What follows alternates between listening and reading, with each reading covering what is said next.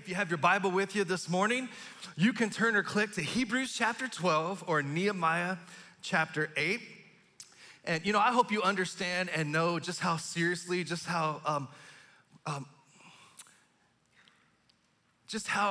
dedicated I am to seeking the Lord on behalf of our church family. I don't take for granted the opportunity to stand before you and to open up God's word and to visit God's word together.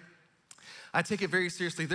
In the healthy sense of the term, I feel the weight of the responsibility, especially in the day and the hour that we live in, to seek God's heart for what he wants to remind us of, for what he wants to deepen in us, for what he wants to reveal in us through his word, for what he wants to heal in us through the power of his word. And so I hope I take it seriously. I consider it a joy, a pleasure, and honor to carry that responsibility along with our other pastors and leaders who come and speak and minister to us. But most times I'm spending time, I'm setting aside time to get into the Bible and to earnestly call out to God, say, God, what's on your heart?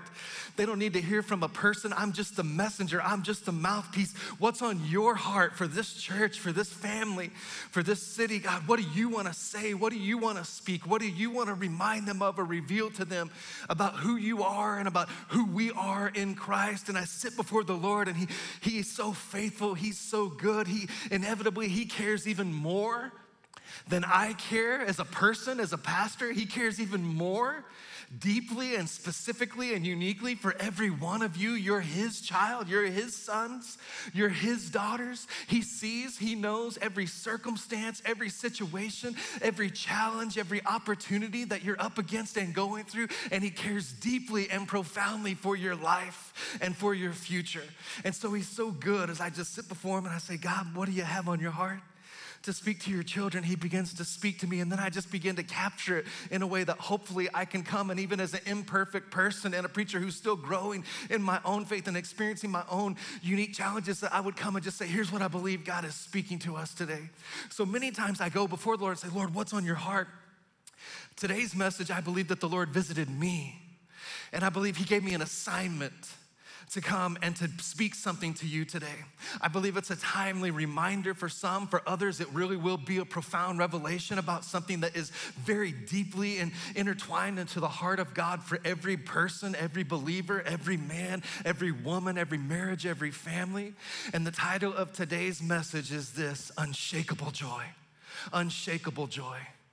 That how many of you can just feel that the world around us is in many ways shaking? Come on, there's wars, rumors of wars, even talk from the highest leaders of the lands about the possibility or potential that lies for even nuclear war. And there's pandemics and viruses and divisions and political divisions and an upcoming election and financial crisis and uncertainty, inflation, and leading possibly to recession or even depression. No one knows, but the world is shaking today. And here's what I want to encourage you with, that as the world is shaking, here's the truth that we can grab a hold of as men and women of God who are called by his name and invited to live by faith. Here's what we can grab a hold of: is none of it is catching God off guard. If you read the Bible, he doesn't shy away from telling us that there would be these things, wars and rumors of wars, pestilences and pandemics and things that would be going on. And in fact, Hebrews chapter 12 is where I asked you to turn, and that's where we see that God's talking about this shaking that's gonna come to the earth today. But then he extends a powerful promise to any person who will choose and determine to live by faith and look to him and gather our trust and our strength from him. So let's read what God says. He says in verse 26, Hebrews 12, it says, when God spoke from Mount Sinai, his voice shook the earth. But now he makes another promise. Once again, I will shake not only the earth, but the heavens also. And this means that all of creation will be shaken and removed, so that only unshakable things will remain. Someone say unshakable things.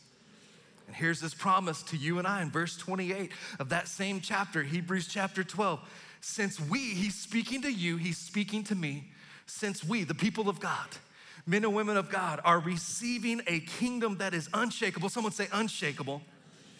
Let us be thankful And let us please God by worshiping him with holy fear and awe. So the Bible is the message of an unshakable God who commits to protect, direct, and provide for any person who will put their faith and their trust in the unchangeable, unshakable God who offers those things, protection, direction, provision in the midst of a world that God says right here very clearly is going to be shaken. But his promise to you and I is we are part of a kingdom that cannot be shaken. It's a reason we have a heart for the kingdom. Did you know that Jesus used the word church only 3 times in the New Testament? But he used the word kingdom 162 times. Because he wasn't trying to build a denomination or an organization. He was trying to bring his lordship, his governance, his kingdom to earth, on earth as it is in heaven. Isn't that how he taught us to pray and think and believe? And so one of the places where he used the word church is when he was talking to Peter. You know, when he said, Peter, who do people say that I am? And they said, well, some say you're a prophet, some say you're a good man. He said, who do you say I am? And it's the most important question that we will ever answer in our lives. And the answer that we give by faith reverberates throughout all of eternity for you and for me. And so he asked that question, and Peter said, you're the Christ, you're the Messiah, you're the Son of the living God. And he said, blessed are you, Simon, because flesh and blood, people didn't reveal that to you, but my Father in heaven has revealed that to you. And he says, you'll now be known as Peter, and on this rock I'll build my church. The rock was not the person, the rock was the revelation of who Jesus was. And he said, I'll build my church, and what did he say? Remember, and the gates of hell shall not prevail against it. So he's building his church, but he's calling his church to be a church that builds God's kingdom. And gates, I don't know about you, but I've never seen gates on the move. He's called us to be the ones that are on the move. Taking the gates of hell, conquering the places where people have been held in darkness and bondage and strongholds or isolation, depression, despair, sin, judgment, condemnation and shame, and the things that the enemy tries to use because of our fallen nature and the condition of the world to keep us from moving forward in faith, to live out the abundant life that Jesus made possible for you and I through the cross of Calvary. It's why we have a heart for the kingdom. So he says, we're receiving a kingdom that's unshakable. Come on, once again, say unshakable. It's unshakable. The kingdom that you and I are being invited to become a part of, the family of God, the kingdom of heaven. He says it's unshakable. There's a world that's gonna be shaking. But he said, if you'll connect to me, there's a way that you can live unshakable. That's the kingdom that God wants us to become a part of. Romans 14:17 kind of just bottom lines it. What the kingdom of God is about. There's a lot of opinions. There's a lot of preferences. In fact, that's the context of Romans chapter 14. People are debating. They're going back and forth. They're debating about, is it okay that we eat this or drink this? Should we worship on this day or that day? There's all this confusion and chaos and people with their own opinions and preferences. And the writer comes and he says, the kingdom of heaven is not a matter of eating or drinking. He's speaking to kind of the dissensions and the arguments about rules and regulations. And he says, the kingdom of heaven is really not a matter of all these rules and regulations anymore. And then he goes on and he says what the kingdom of God is. And he said, the kingdom of heaven is righteousness, peace, and joy in the Holy Spirit. Someone say joy.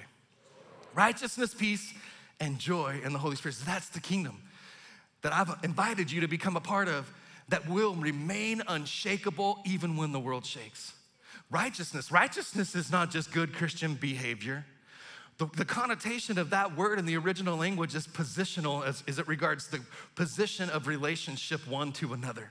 Righteousness is the way God sees you. Righteousness is what was accomplished and purchased and delivered to you through the shed blood of Jesus Christ upon the cross of Calvary as he came and lived a perfect life, gave up his life as the penalty for sin, went to that cross, went to that grave, but then didn't lie in that grave, but for only 3 days he rose again and now exists forevermore at the right hand of God. That's the position that God has purchased for you. God doesn't see you through your sin. He sees you through the blood of Jesus Christ. You are the righteousness of God in who? Christ Jesus. Righteousness. And he says, peace. I want you to have peace. And Jesus said, my peace I give you, my peace I leave with you. It's a gift and it's an inheritance. And he said, my peace I don't give you as the world gives. The world has a measure of peace that they find in a person or in a pill or in the bottom of a bottle. or in pornography or whatever it is. He said, there's a fleeting peace that you can find in the world. And he says, my peace is different. That's not my kind of peace. My peace is transcendent. My peace transcends your thoughts and your circumstances. And then he says, my kingdom is a kingdom of joy in the Holy Spirit.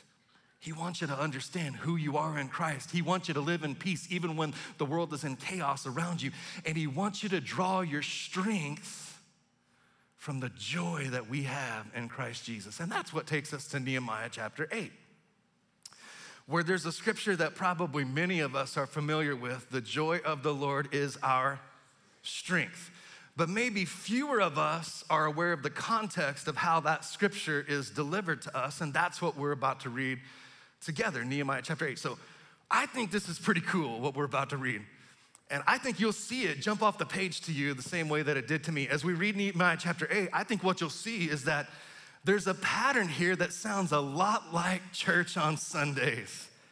There's a pattern here. Maybe you could kind of see and appreciate, man, we don't just do that because the denomination says we have to or because Pastor T has a preference about it. There's a lot of what we do when we gather together as the faithful people, the saints of God, the men and women of God who are called by his name. There's a lot that we do that comes directly from this passage right here in Nehemiah chapter 8. So watch how it kind of bubbles out or jumps off the page to you as we read, or I read over us Nehemiah chapter 8. Starting in verse 1. And it says this, it says, all the people assembled with a unified purpose at the square just inside the water gate. So at a specific place, a specific location for a specific purpose, the congregation, the people, the family of God gathered together with a unified purpose. And they asked Ezra, the scribe, to bring out the book of the law of Moses, which the Lord had given for Israel to obey. So they didn't gather to just talk about their opinions. When they got together in a specific place at a specific time, they wanted to read the word of God. And it says, so on October 8th, I appreciate how the New Living Translation kind of takes the biblical timeline that's provided in the original language and kind of modernizes it to a specific day that this happened.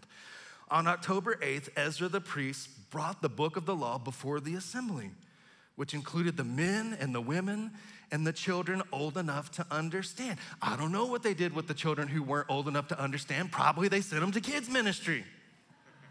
And it says he faced the square just inside the water gate from early morning, catch this, from early morning until noon. They had a service at 9 and 11.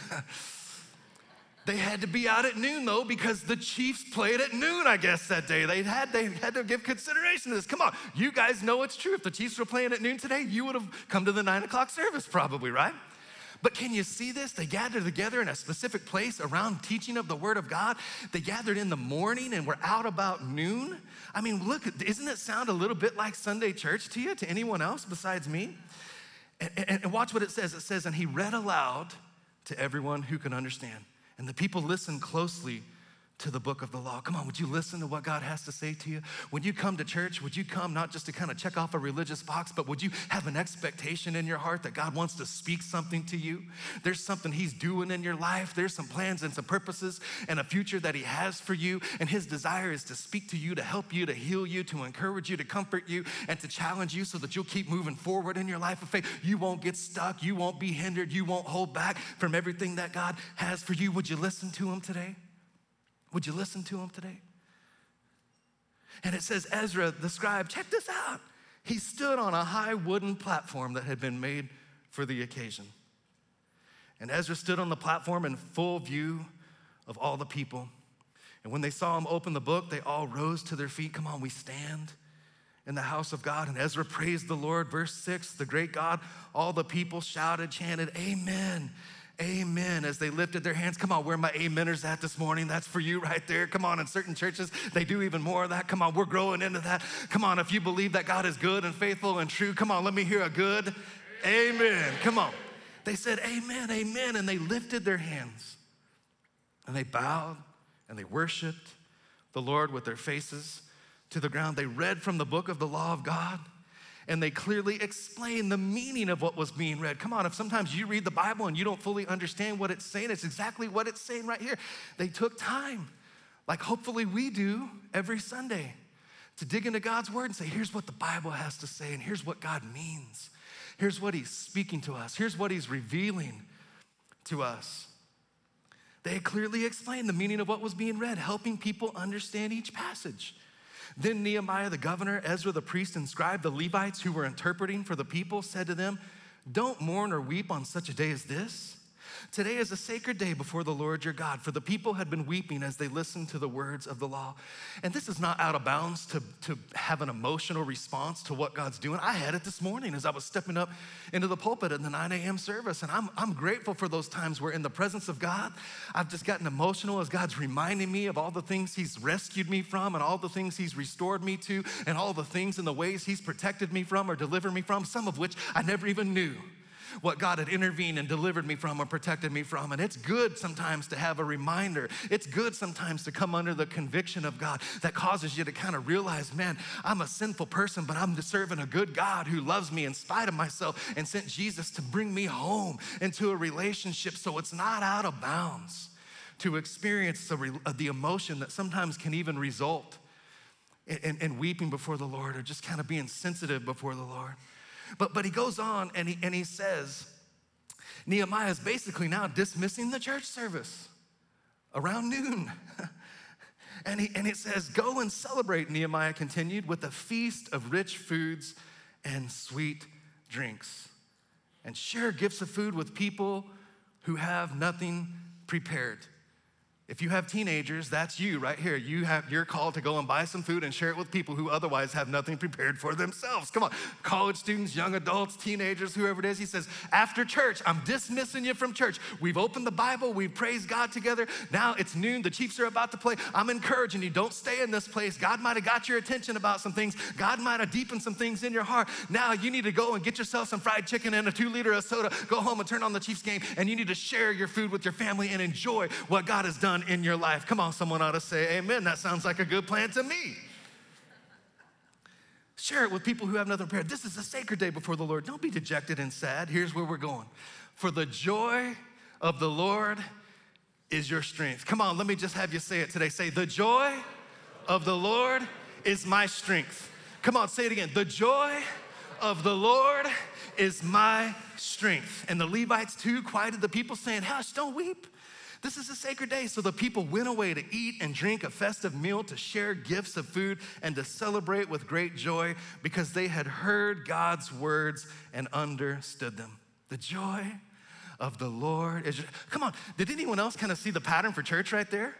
Throughout that chapter, isn't that kind of cool to see that what we're doing here, getting together, gathered together, a specific place, a specific time, starting in the morning, releasing about noon, one person standing before, opening up the Word of God, expounding upon and explaining the heart and the meaning of the Scriptures, and then God doing something in our hearts. That's what the emotion was, an outward sign of an inward thing that God was doing. He was drawing them back. If you go read the context, he was drawing them back to serving God in the house of God and living for God. Come on, today, maybe that's what he's doing in your life. He's drawing you back to a place of prioritizing God, to a place of building your life, your family, your marriage on the solid rock and not the shifting sand. And so then he stands and he says, now you guys go in the wake of what God's done in your life today and go and celebrate as a family, for God is good. Go and get yourself some food and some drink. Go and invite someone that might not have to come and join you. And you don't despair. You appreciate that God is good, and you go celebrate. And he says, the joy of the Lord is your strength. Your strength. There's a lot of things he could have said that it is. It's your strength. And did you know that God has a heart for you to stand strong? Did you know that one of the most common commands in the scripture is be strong and courageous? And if you look up the word strong, because we know, and I'll show you here in a moment, the Bible has a lot to say about this. The word strong, if you look it up, here's just a few of the meanings for the word strong. Capacity for physical or mental accomplishment or endurance. As I'm reading this, I want you to ask yourself, does this sound like something I want to have? Does this sound like something I want to be or become? Capacity for physical or mental accomplishment or endurance. Power and ability to resist opposition or attacks. The equipping to accomplish, succeed, or achieve victory. Come on, how many? If that's what strong means, how many want to be strong? God wants you to be strong too. 1 Corinthians 16:13, be on your guard, stand firm in the faith, be courageous, be strong. Look at your neighbor, tell him, be strong. Be strong in the Lord, be strong in the Lord, be strong in the Lord. It's his heart and it's his hope for you. Ephesians 6:10, a final word. Be strong in the Lord and what? His mighty power. Philippians 4, verse 1. My brothers and sisters, the ones whom I love and I long for, my joy and my crown, stand firm in the Lord this way. My dear friends, God desires for you in a world that is shaking, in a world that is tumultuous, in a world where there are many uncertainties about the future, in a world where many people don't know where to turn or who to look to. God's desire is for us as the people of God to be so anchored and tethered to our faith and to our relationship with God that we can stand firm. We can be part of an unshakable kingdom, even in a world that's shaking. Come on, if you're grateful, somebody, come on, do like in Nehemiah 8. Someone say amen. Amen. The joy of the Lord is your strength. The joy of the Lord is your strength. He wants you to be strong. How can we be strong? The joy of the Lord is your strength. And today, I believe that on an assignment from God, I'm here today to deliver the word of God from the heart of God, the heart of a God who wants to restore the joy that you might have lost or was stolen from you because of the circumstances of your life. And he wants to bring you back to a place where you experience a joy that's enduring, a joy that's transcendent, a joy that's different from the happiness that the world is in pursuit of. Because the joy of God is not happiness tied to circumstances. The world is on a mission, a pursuit, a feeling of happiness that's associated with everything going right for me, everyone applauding for me, everyone accepting me, everyone embracing me, my 401k, my bank account, my stature, my position, my status, my promotion. And I'm telling you that that's happiness that's fleeting and circumstantial, because one day your 401k might look like this, and come on, today it actually might look like this. One day you might have the applause of men, and the next day the very same people might say, give us Barabbas. God says, I want you to be after joy that transcends happiness. It's the joy of the Lord is what's gonna be your strength. And I want you to be able to stand strong as part of an unshakable kingdom, even in a world that's shaking.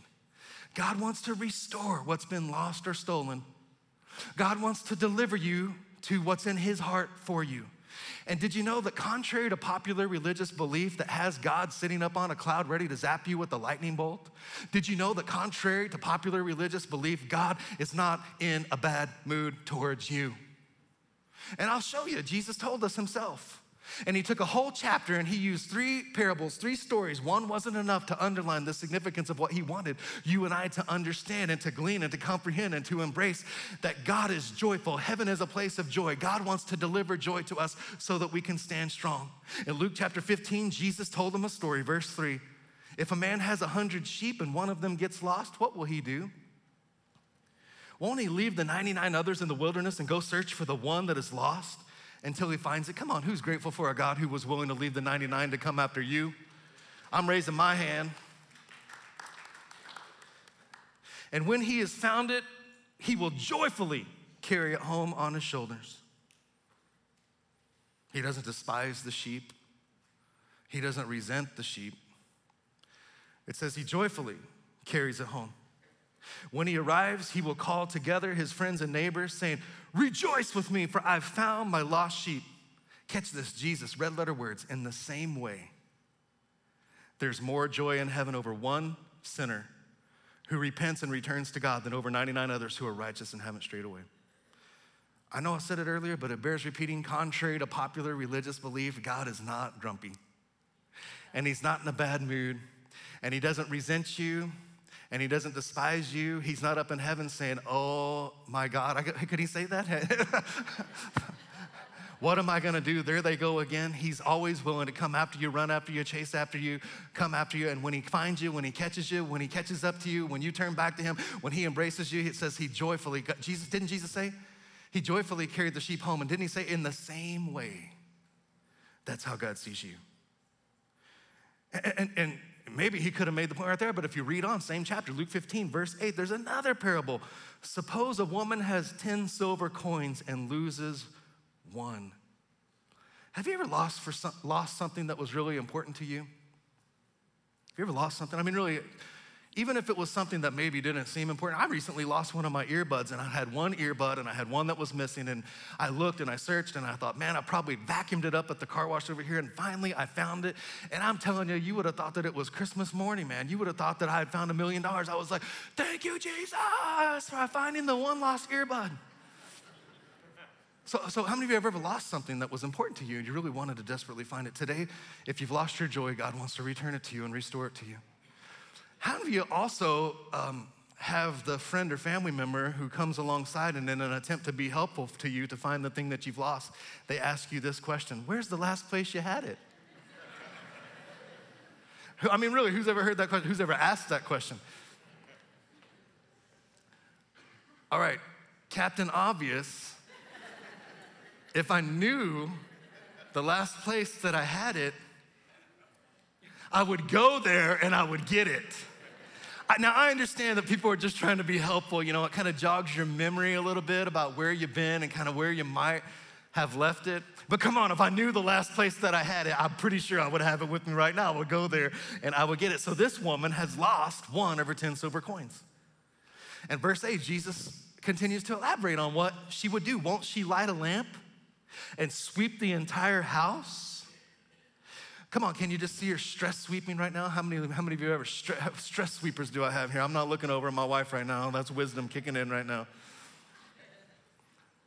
She's under stress, man. She needs that coin. And so she's sweeping the house, man. She's looking for that coin. And I'm sure that as she's doing it, she's thinking of other people that she could maybe possibly blame for losing the coin or whatever, you know. And again, I'm not looking over to my wife. Wisdom is kicking in right now. I want to live. And it says, when she finds it, she will call on her friends and neighbors and say, what? Rejoice with me, because I found my lost coin. Watch this, red letters, Jesus alert right here. Jesus is on the scene. In the same way, there is what? Joy in the presence of God's angels when even one sinner repents.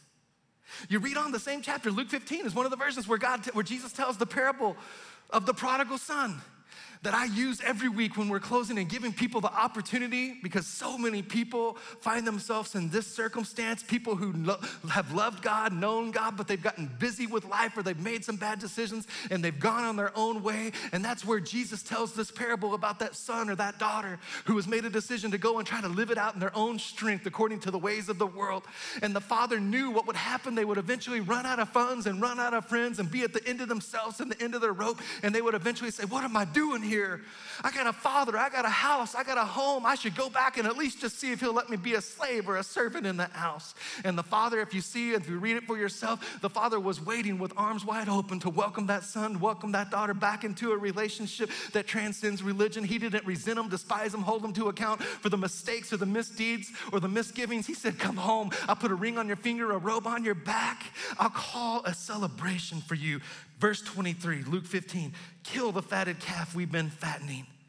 Come on, he said, let's smoke a brisket, that's of the Lord. We must celebrate with a feast.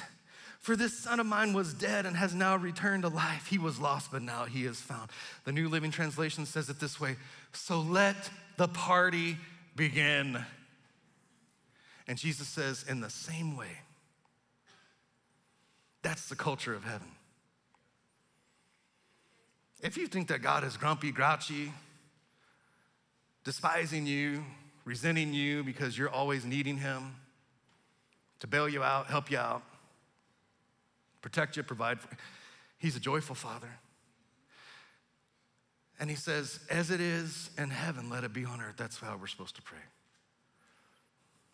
And he says, there's a spiritual strength that I desire for you to walk in and live in. And you can only walk in it if you live and abide in the joy of the Lord. In the unshakable kingdom that is righteousness, peace, and joy. Rejoice in the Lord always. And again, I will say it for added emphasis to imply the importance of it. Rejoice. Come on, someone say rejoice. Rejoice. Rejoice in the Lord always. Here's what joy is not. It's not happiness tied to circumstances. Here's what joy is, and this is kind of Pastor T's definition of it, but hopefully it will resonate with you. I think it has some of the heart of God behind it. Here's what joy is in biblical terms. It's a determination and a decision to live gratefully aware of God's forgiveness, His faithfulness, His goodness, and His promises for your life.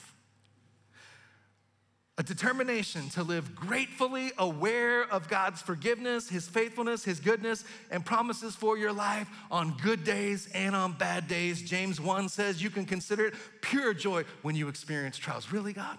Yeah, because He's saying my kind of joy is not dependent upon your circumstances.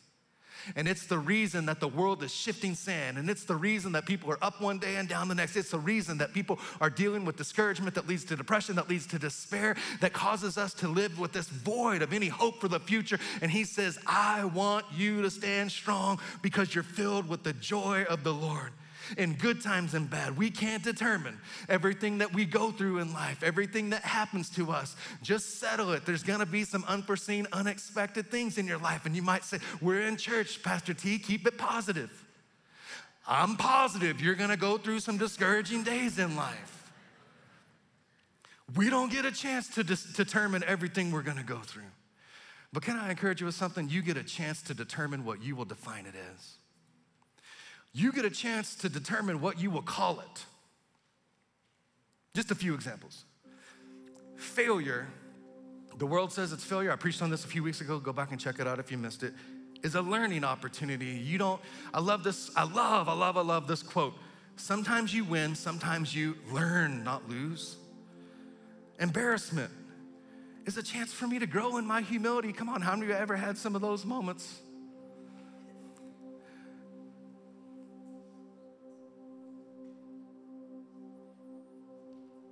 We don't get a chance to determine everything that we go through. We get a chance to decide and determine what we're gonna call it by faith. Weakness, my weaknesses. The Bible says real clearly, a vehicle for God's grace and strength to be on display. My mistakes are a canvas for the masterpiece of God's grace. Delay, I thought it woulda, coulda, shoulda already happened. I'd already have the ring on my finger. I'd already have the business, the ministry. What I've learned over the years is that delay is oftentimes God's season of added preparation because of the greater sense of purpose that He has in His heart than what you even have in your own heart. Disappointment. I tell you what I've learned over the years when I choose to look at it through eyes of faith. Disappointment, God's protection and better planned connection. If we'll look at it through eyes of faith. I mean, come on, how many of you are still friends on Facebook with someone that you were so disappointed you weren't married to, and now you are so thankful to the Lord Jesus that you're not married to that person for whatever reason? In one season, it was disappointment. Now you look back and with the hindsight of God's grace on your life, you understand it was God's protection and His better planned connection. Trials, troubles, tests. You can't get the triumph without the trial. You can't even spell testimony without the test. God wants you to walk in the strength of God, and to do it, you've got to walk in the joy of God. Quickly, some keys, some practical things about how we can do this, Hopefully we've established and maybe you've embraced the importance of this, what's at stake in your life, and maybe understood a little bit more why the enemy is constantly harassing you and bringing about circumstances and situations or naysaying people in your life because he's trying to steal your joy, because he understands that if joy is spiritual strength, when you're not operating in joy, you're operating in a weakened condition. And you're vulnerable or susceptible to the schemes and attacks of the enemy. So here, I gotta move quickly. Number one, value it. You need to value it, value joy. It's not an emotion, it's not a feeling. We gotta understand this is something that's part of God's kingdom. And so we gotta value it more than we ever have before. Did you know Jesus needed joy to fulfill his ministry? And if Jesus needed it, you better believe we're gonna need it, right? What's it say? Hebrews 12 verse 2. For the joy set before him, Jesus what? Endured the cross. We gotta value it. We gotta see it differently. Number two, we gotta persevere to the place of joy. We see that in that scripture right there. Jesus endured, Jesus persevered. Jesus went through the pain of the Garden of Gethsemane and the rejection of Judas and the rejection of the people because he knew there's a day coming where I'm gonna stand in the victory of my Father. You're gonna have to persevere. Psalm 30 verse 5 says, weeping may last for the night, but what comes in the morning? Joy. 3, we gotta protect it. We gotta protect it. Proverbs 4:23 says, above all else, guard your heart. That's a responsibility that you and I are given by God. To guard our heart, guard the flame. God's the giver of the flame. We're the keeper of the flame in many ways. We gotta guard our heart. We gotta protect the joy. You protect what's valuable to you. You lock your door at night because you love your family. You have cameras and security systems. You protect what you value. And because joy is spiritual strength, the enemy will send an assignment to try to create circumstances and situations to literally, physically, spiritually, emotionally, relationally steal your joy. We gotta protect it. We gotta guard it. We gotta be willing to say, I'm gonna start looking for those moments. I was reminded, I'll try to tell the quick version of it. In 2012, New Year's Eve night of 2012, December 31st, we loaded up a U-Haul. We moved to Brownsville, Texas to accept an assignment as a praise and worship pastor, which was what I did for 13 years before I stepped into preaching the word. And we were going to a beautiful church, beautiful community. And on our way into town, Brownsville, Texas, deep, as far south in Texas as you can go, right on the border with a beautiful Mexican city called Matamoros, and right there next to South Padre Island, beautiful weather, beautiful people. And we were pulling into town, and we stopped off at an office, and we picked up a key to our rental house because our house back in Abilene, Texas, West Central Texas, hadn't yet sold. And we were stepping out in faith, and we also wanted to kind of get a feel for the lay of the city before we maybe made a determination about buying our own home. So we stopped and we picked up a key, and then we went and we unpacked our boxes into our house. We were kind of moved in but not settled in. How many know that takes 28 years to get settled into a house, but we were unpacked. At least everything was out of the truck and in the garage. Can you see it in your mind's eye? And I just had this thought, probably some of it was a setup from the enemy to bring fear into my heart. But I just had this thought, I wonder who else has a copy of this key? Do they really come and change the lock? I don't know, hopefully they did, but I don't know that they had. And I thought, I wonder who else has a copy of this key and can see a giant 25-foot U-Haul truck parked out in the front, knowing that every belonging we have is right behind this garage door. And I just thought, I'm gonna be a little extra. I wasn't fearful, but I was like, I'm gonna be a little extra on alert tonight. And wouldn't you know, at 2:30 in the morning, that very night, the first night, not the second night, the first night, we were living in our new rent house. The alarm system, the whole house alarm system started going off at 1 billion decibels, alarming us that there's an intruder alert, and a thing and going off. And I'm like, oh my goodness, my very first night in Brownsville, Texas, and I'm gonna have to go Karate Kid on someone right now. And how many know, have anyone ever had something like that happen, a glass break or a door fling open or something happen and your feet hit the floor in a different way, and some of it is boldness and courage, and some of it is kind of thinking about who's on the other side of that door. And I grabbed something, I think I had grabbed my church softball bat out of my bag or something. I had it sitting there. And I went out there, and thankfully, here's what it was. It was a false alarm. When we were shimmying the washer and dryer into position in the utility room, we had knocked the plug of the security system out of the socket.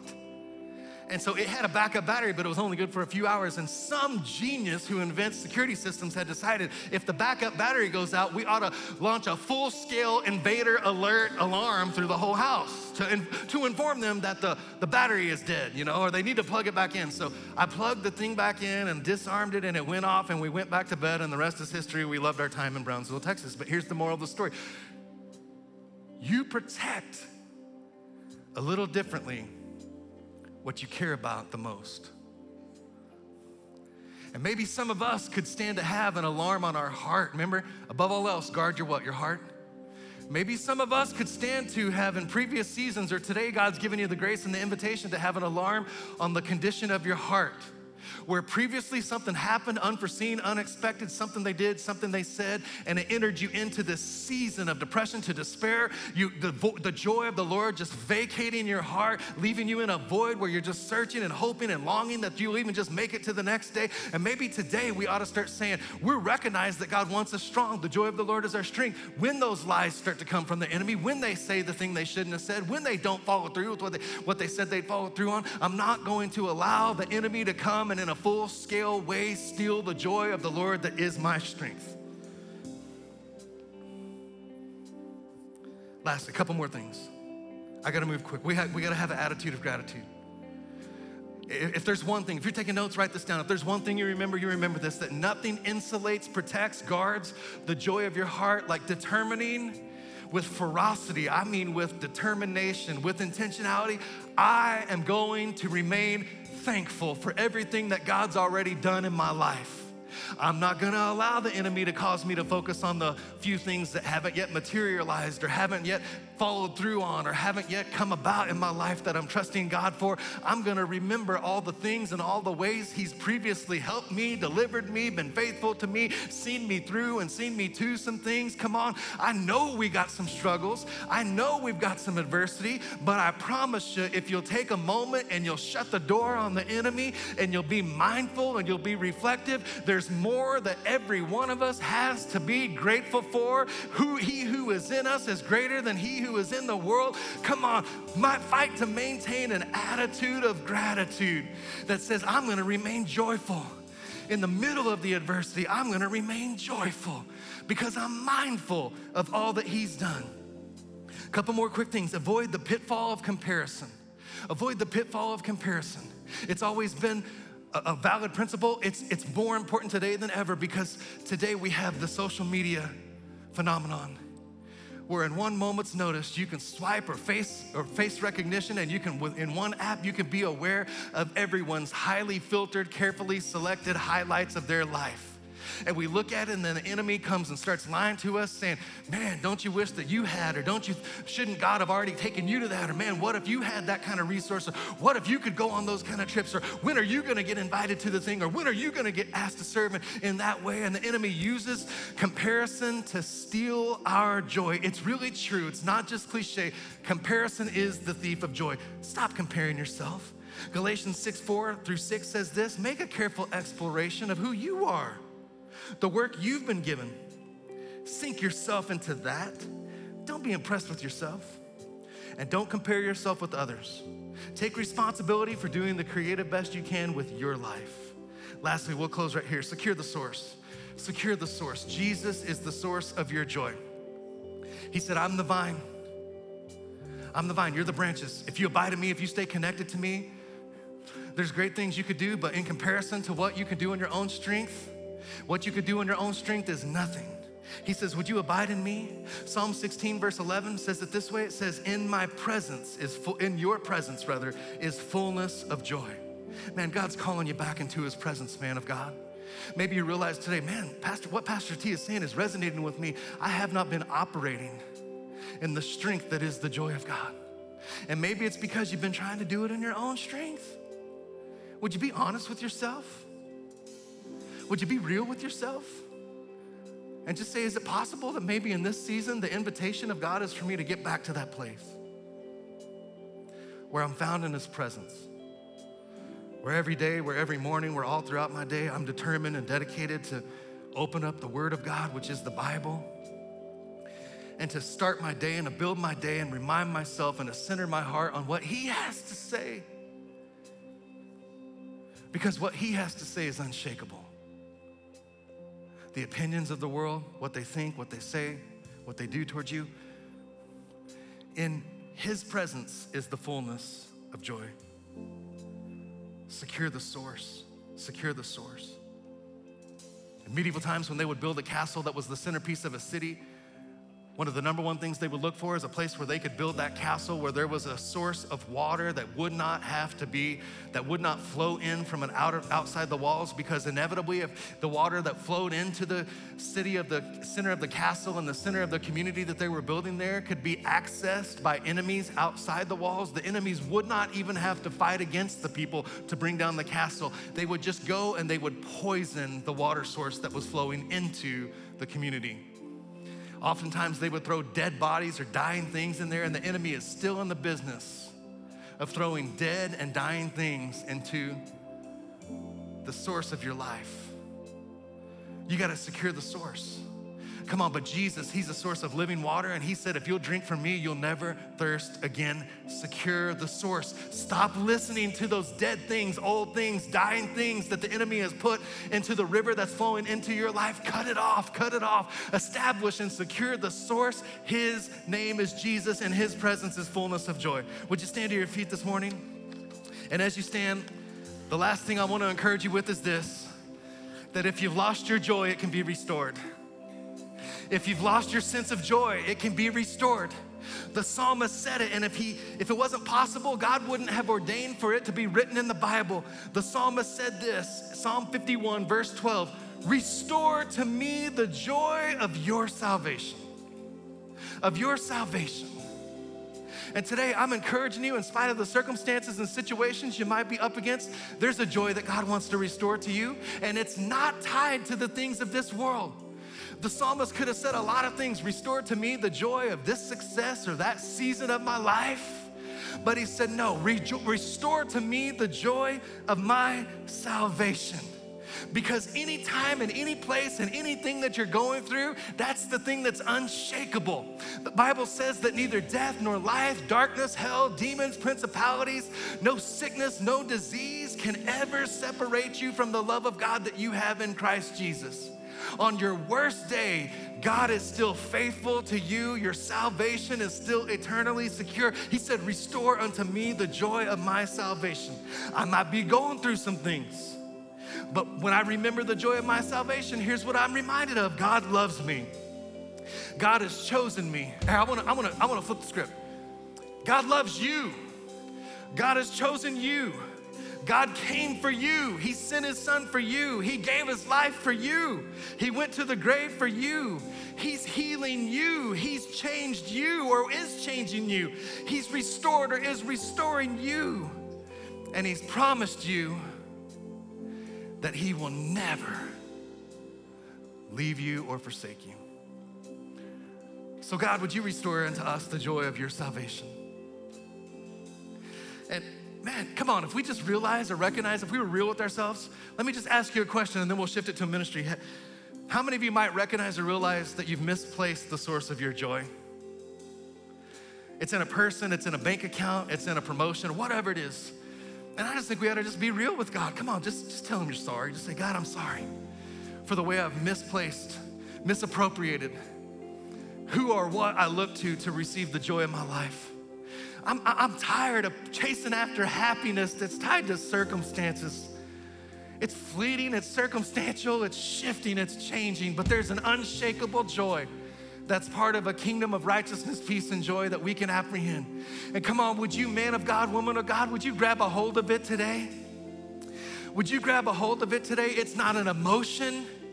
It's not always necessarily this being extroverted in your jubilee or your expression of faith. Sometimes it's just a still, quiet confidence of knowing that God is with you and for you even on a bad day. And you just say, man, God, this is tough, but I thank you that you're with me and for me. And there's a joy that's unshakable and unstealable because it comes from you. And they can say what they want, they can do what they want, but they're not taking what I've got in my heart, the joy of my salvation. And so, Lord, I just declare that over this church. I pray that individually, every man, every woman, every marriage, every family, every home, every young adult, Lord, would you just help us to grab a hold of this, that you've invited us to be part of a kingdom, righteousness, joy, and peace. And Lord, I pray that we would now go and we would live this out. I pray, Lord, that we would begin to recognize the places and the ways that the enemy has previously come and stolen our joy and thus taken our spiritual strength.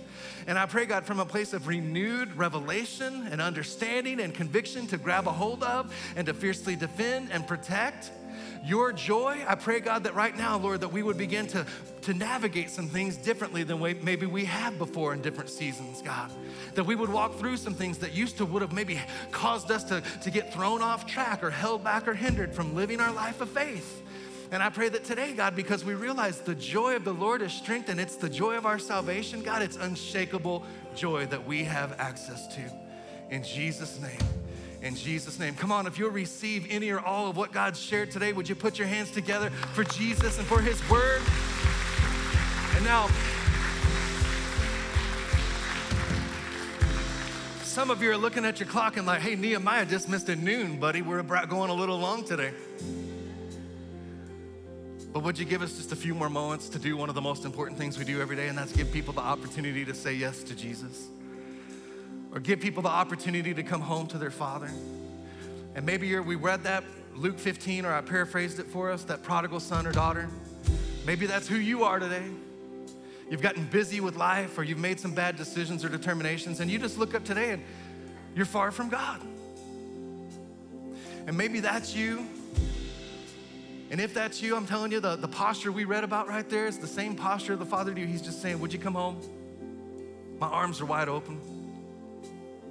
I've been hoping for, longing for, eagerly awaiting this day where you'd get tired of doing it your own way, the way of the world, and you'd say, man, what am I doing? I got to go back to my Father. And if that's you, that's his posture towards you today. He's welcoming you. He's welcoming you. He doesn't resent or despise. He's longing for a relationship to be restored to you. Or maybe you've never put your faith in Jesus Christ, receive the free gift of salvation. You can't earn it. You can't deserve it. We don't get good to get close to God. We get God, and he starts to make things good in our life once again. So if that's you, you've drifted from God, or you've never said yes to Jesus, right now, this is your moment. We're not gonna put you on the spot, make you come forward, but we are gonna ask you to do something just very simple. Right now, would you lift your hand towards heaven? Would you lift your hand as a simple outward sign of an inward work that God's doing in your heart, in your life? And just say, that's me, I need to come home. That's me, I need to be forgiven. Would you just lift your hand, just say, that's me. If you're online joining us, I think it's powerfully important. You would even make a moment to just pull over to the side of the road or stand up from your office desk or your couch and just lift your hand.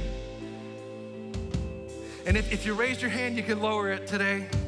And here's what we're gonna do with many precious people, many amazing people, brothers and sisters who are coming home to Christ today. We're gonna pray this prayer with you.